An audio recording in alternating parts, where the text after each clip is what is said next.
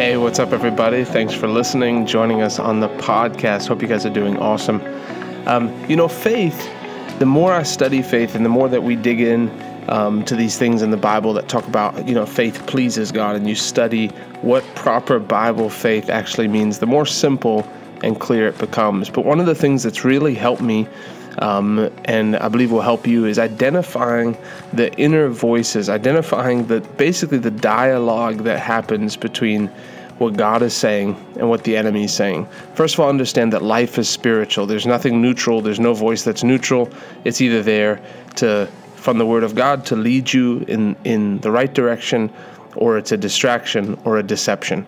And so God has put His Word there and His Holy Ghost on the inside of you to lead you to victory in faith. The Bible says, "Now thanks be unto God who always causes us to triumph." So we see from the outset that God has actually set us up, that while we're here on this earth, we're built to walk, we're born again to walk in victory. We're not called to fail all the days of our lives. We're not waiting for heaven to come to finally have victory. That victory is ours here on this earth. God said to Joshua in Joshua chapter 1, He said, "I'm going to be with you always. You'll have good success as long as you meditate in the Word day and night and you're careful to do everything in it." He said, "No one will be able to stand against you." So it's a promise to the children of God to walk in victory. But one of the things that happens is sometimes we get disqualified or discouraged by this inner monologue, this battle that goes on, these two voices, this inner dialogue that's, not monologue, dialogue, this inner dialogue that's happening between what God is saying and what our circumstances or what the devil is saying. Faith comes down to, I've decided to listen to what God's Word says and act on God's Word and not what the other voice is saying or the voice of circumstance is saying. That's really what faith is. It's saying, I'm believing God's Word and I'm acting on God's Word. I'm not going to believe and listen to what the voice of my circumstances or the voice of the enemy is, the voice of doubt is saying. So we'll call this one hearing voices. But there's always two voices. And first of all, it's what God is saying by His Spirit, and then also what the devil is saying through the fiery arrows. I talked to someone the other day, and he's like, "Man, I look forward to coming to a time where I just think about Jesus all the time, and I just want the touch of God on my life because I want to think about Jesus all the time."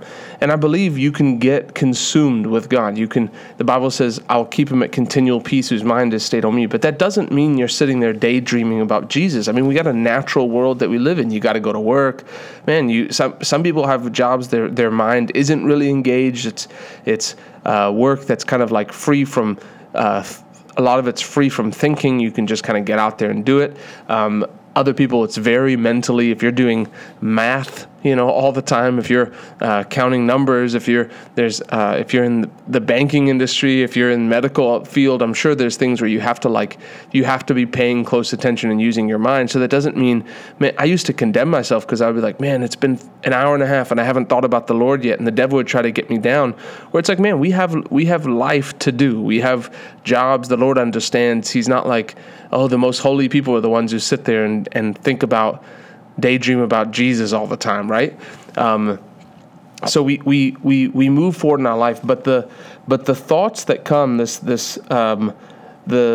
two voices we have is the voice of the Holy Ghost and the voice of the Word of God and the voice of our circumstance. There's a story that really speaks on this in Numbers chapter 13, and I'm reading from the New Living Translation. It says, "Now the Lord said to Moses, send out men to explore the land of Canaan, the land I am giving to the Israelites. Send one leader from each of the 12 ancestral tribes." So Moses did as the Lord commanded him. He sent out 12 men, all tribal leaders of Israel, from their camp in the wilderness. So listen to that. He says, send out the men to explore the land. And then what did he say? The land I am giving to the Israelites. So the word of the Lord wasn't send it out to explore to see if you can take it. It was send it out to explore it. I'm giving this land to you. And then he lists the 12 spies that went. These are the names of the men Moses sent out to explore the land. Verse 17, Moses gave the men these instructions as he sent them out to explore the land. Go north through the Negev into the hill country. See what the land is like and find out whether the people living there are strong or weak, few or many. See what kind of land they live in. Is it good or bad? Do their towns have walls? Are they unprotected like open camps? Is the soil fertile or poor? Are there many trees? Do your best to bring back samples of the crops you see. It happened to be season for the harvesting of the first ripe grapes. And so they went up and they explored the land, and they go all the way down. It says, when they came to the valley of Eshcol, they cut down a branch with a single cluster of grapes so large that it took two of them to carry it on a pole between them. They also brought back samples of the pomegranates and figs. The place was called the valley of Eshcol, which means cluster, because the cluster of grapes the Israelite men cut there. Verse 25, after exploring the land for 40 days, the men returned to Moses, Aaron, and the whole community of Israel at Kadesh in the wilderness of Paran. They reported to the whole community what they had seen and showed them the fruit they had taken from the land. This was their report to Moses. We entered the land you sent us to explore, and it is indeed a beautiful country, a land flowing with milk and honey. Here is the kind of fruit it produces. But the people living there are powerful, and the towns are large and fortified. We even saw giants there, the descendants of Anak. The Amalekites live in the Negev, and the Hittites, Jebusites, and Amorites live in the hill country. The Canaanites live along the coast of the Mediterranean Sea and along the Jordan Valley. But Caleb tried to quiet the people as they stood before Moses. Let's go at once to take the land, he said. We can certainly conquer it. But the other men who had explored the land with him disagreed. We can't go up against him. They are stronger than we are. So the Israelites spread this bad report about the land among the Israelites. The land we traveled through and explored will devour anyone who goes to live there. All the people we saw were huge. We even saw giants. They're the descendants of Anak. Next to them we felt like grasshoppers, and that's what they thought too. And so you have people here who have two different reports. First of all, you have instructions from God, and he clearly says, it'd be like the Lord saying, hey, go take a tour of this home because I'm giving this home to you. There's just maybe going to be one or two obstacles, but I'm giving it to you. And so you go take a tour. Here the men come back and they're like, no, 10 out of the 12. No, it's impossible. Then the whole chapter 14, then the whole community began weeping aloud and cried all night. Their voices rose in a great chorus of protest against Moses and Aaron.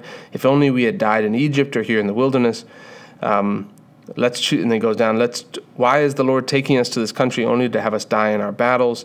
In battle, verse 5, then Moses and Aaron fell face down on the ground before the whole community. Two of the men who had explored the land, Joshua son of Nun and Caleb, tore their clothing. They said to all the people of Israel, the land we traveled through and explored is a wonderful land, and if the Lord is pleased with us, he will bring us safely into the land and give it to us. It is a rich land flowing with milk and honey. Do not rebel against the Lord and don't be afraid of the people of the land. They are only helpless prey to us. They have no protection, but the Lord is with us. Don't be afraid of men. And then it says, and the whole community began to talk about stoning Joshua and Caleb. And so the story goes on, and Moses intercedes to the people. But God says, as surely as I tell you, God starts talking about how everyone's just going to be wiped out, but then Moses intercedes, and then God says, okay, anyone who's of the generation who refused to believe the report and refused to stand on my word is going to die in the wilderness. And then God chooses Joshua, one of the two spies. He go from spies to, and he's now has his own book in the Bible because of being willing to believe the report. The reality is for us, for every single person, the fight of faith is going to be the same. It's making a decision. Yes, there are giants in the land. Yes, there's this inner dialogue and the voice is speaking and saying, you'll never walk in freedom. You'll never walk free of your shame. You'll always be a person who has mental issues. You'll always be someone who, the doctors said you had a mental disorder. You're always going to be hindered by that. Oh, you're always going to walk in sickness. You'll never be a person who lays hands on the sick. And the dialogue is the same for every person. Why? Because it's territory that the devil knows is yours and he wants to keep from you. But that's where you decide. The Bible says, Isaiah 53:1. This is such an awesome scripture. Whose report will, it says, unto whose report have you believed, and to whom is the arm of the Lord revealed? The truth is, God has power waiting to be released to you, but it's by your faith and your decision to say, I'm deciding to stand up for my inheritance. Yes, the devil may be telling me this. The devil may be speaking in my ear this thing, but the Bible doesn't say that. The Bible actually says the opposite. And I'm not going to let the devil sit here, and I'm not going to. For too long, I've been sitting here listening to the devil's voice, the voice of doubt that says, "Oh, you'll never walk in health. You'll never be healed. You're going to carry that all your days. You're going to be poor your whole life because you're going to be in the ministry. That's not what the Bible says. The Bible says, beloved, I wish above all things that you would prosper and be in health, even as your soul prospers. It said that Jesus bore my sickness and carried away my infirmities. Well, where did he take them? I don't know, and I don't care, but all I know is they're not here anymore. I'm standing my ground. When I was young, I was about 3 years old. My dad took his life. He had a nervous breakdown, and he committed suicide. And so since that time, there's been growing up, there was a time where the devil started to whisper in my ear, you know, you're going to be the same as your dad. You're going to be the same. You're going to have a nervous breakdown. Your mind's not stable, and you're going to end up taking your own life. But the interesting thing is before that came, the Lord actually gave me a specific word. When I was 8 years old and called to the ministry, the Lord said in the prophecy, he said, you're going to go to the nations of the world, and he says, and you'll defeat the spirit that try to torment your family. And so God set something up, knowing what the biggest stronghold the devil would try to take in the area of my mind, and would take that and the Lord gave me a word to counter that. Now, the truth is, you don't need a prophecy. What does the Bible says? The Bible says you have a mind of Christ. So if the doctor has told you that you're schizophrenic, the doctor has told you that you have a mental disorder, the doctor has told you you have ADD, first of all, science is beginning to show that mental disorders are not actual diagnosis. It's not a diagnosis. It's a thought pattern that's created certain things. So people who are depressed, there are spirits of depression. There are spirits, but it's not actually something that's wrong with your brain. It's something that they just don't know what to do with, and so they call it, it's something that you are. You are not your label. There's a lady named Caroline Leaf who talks a lot about that. She's a neurophysicist, and she says that it's patterns that can be changed overnight, actually, that you can start to do these things. But the devil will try to say this, but what does the Bible say? The Bible says if you're a child of God, you have the mind of Christ. So what if I took your mind and I pulled your mind out, and I put Jesus' mind inside of you? How much freedom would you have with Jesus' mind inside of you? Do you think there were very many negative thoughts in Jesus' mind, the Son of God? Well, you have the mind of Christ. How do I know that? Well, because the Bible says it. How do you know you're born again? Why? Because the Bible says it. That's where faith begins. The Bible says it. That's why I believe it. And so as the dialogue goes on, stop for a second and say, listen, I'm not going to take this anymore. The thing that says I'm worthless, the thing that says I have no value. The Bible says that Jesus died for me, that God sent his only begotten Son because he loved me so much, that I'm valuable to him. What's your net worth? Yeah, what's the current worth of the body and the blood of Jesus Christ? That's my value. That's my net worth, right? That's who I represent. I represent the kingdom of God. So what is the dialogue that's coming to you? What is the voice that's coming to you? The voice of doubt that's speaking into your ear. What's the voice of the circumstance? Faith is saying, you know what? I see the circumstance, but I don't care what the circumstance says. I see that there's giants in the land. I see that there's going to be what look like obstacles, but I know that the arm of the Lord is ready to be revealed. And I want to tell you, I believe the word of God because it's unchanging more than I believe the circumstance. Rome rose and Rome fell, and nations have risen and nations have fallen. And you know what? The word of God is unchanged. 2,000 years since Jesus came, and the word of God is unchanged. There's still people getting healed. And you know what? I'm making a decision for myself. As for me and my house, we're going to serve the Lord. As for me and my house, we're going to walk in health. As for me and my house, we're going to live in victory. As for me and my house, I'm not going to be poor. The Bible says I've been redeemed from that.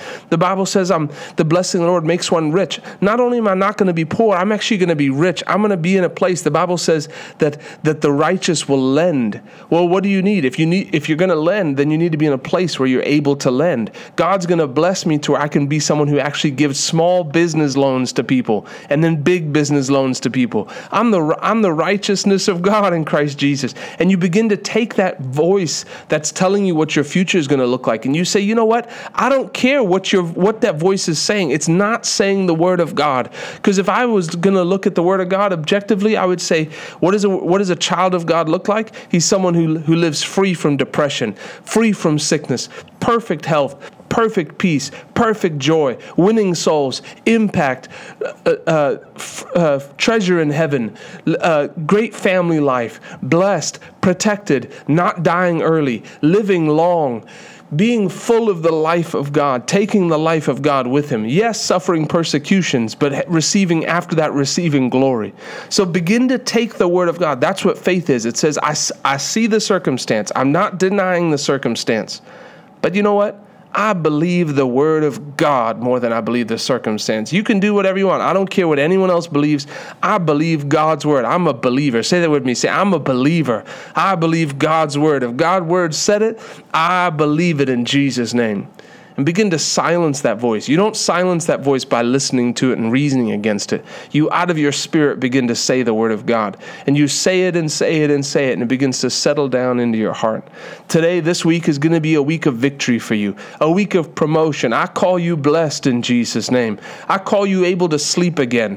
You who haven't had good sleep, the Bible says he gives his beloved sleep. I call you the most restful sleep you've ever had tonight. In the name of Jesus, I bind any spirit that try to torment you, torment your family, come against you. You're a child of God. Take your hands off of God's property in Jesus' name. I love you. You're awesome. Thanks for listening. Tune in tomorrow. Praise the Lord.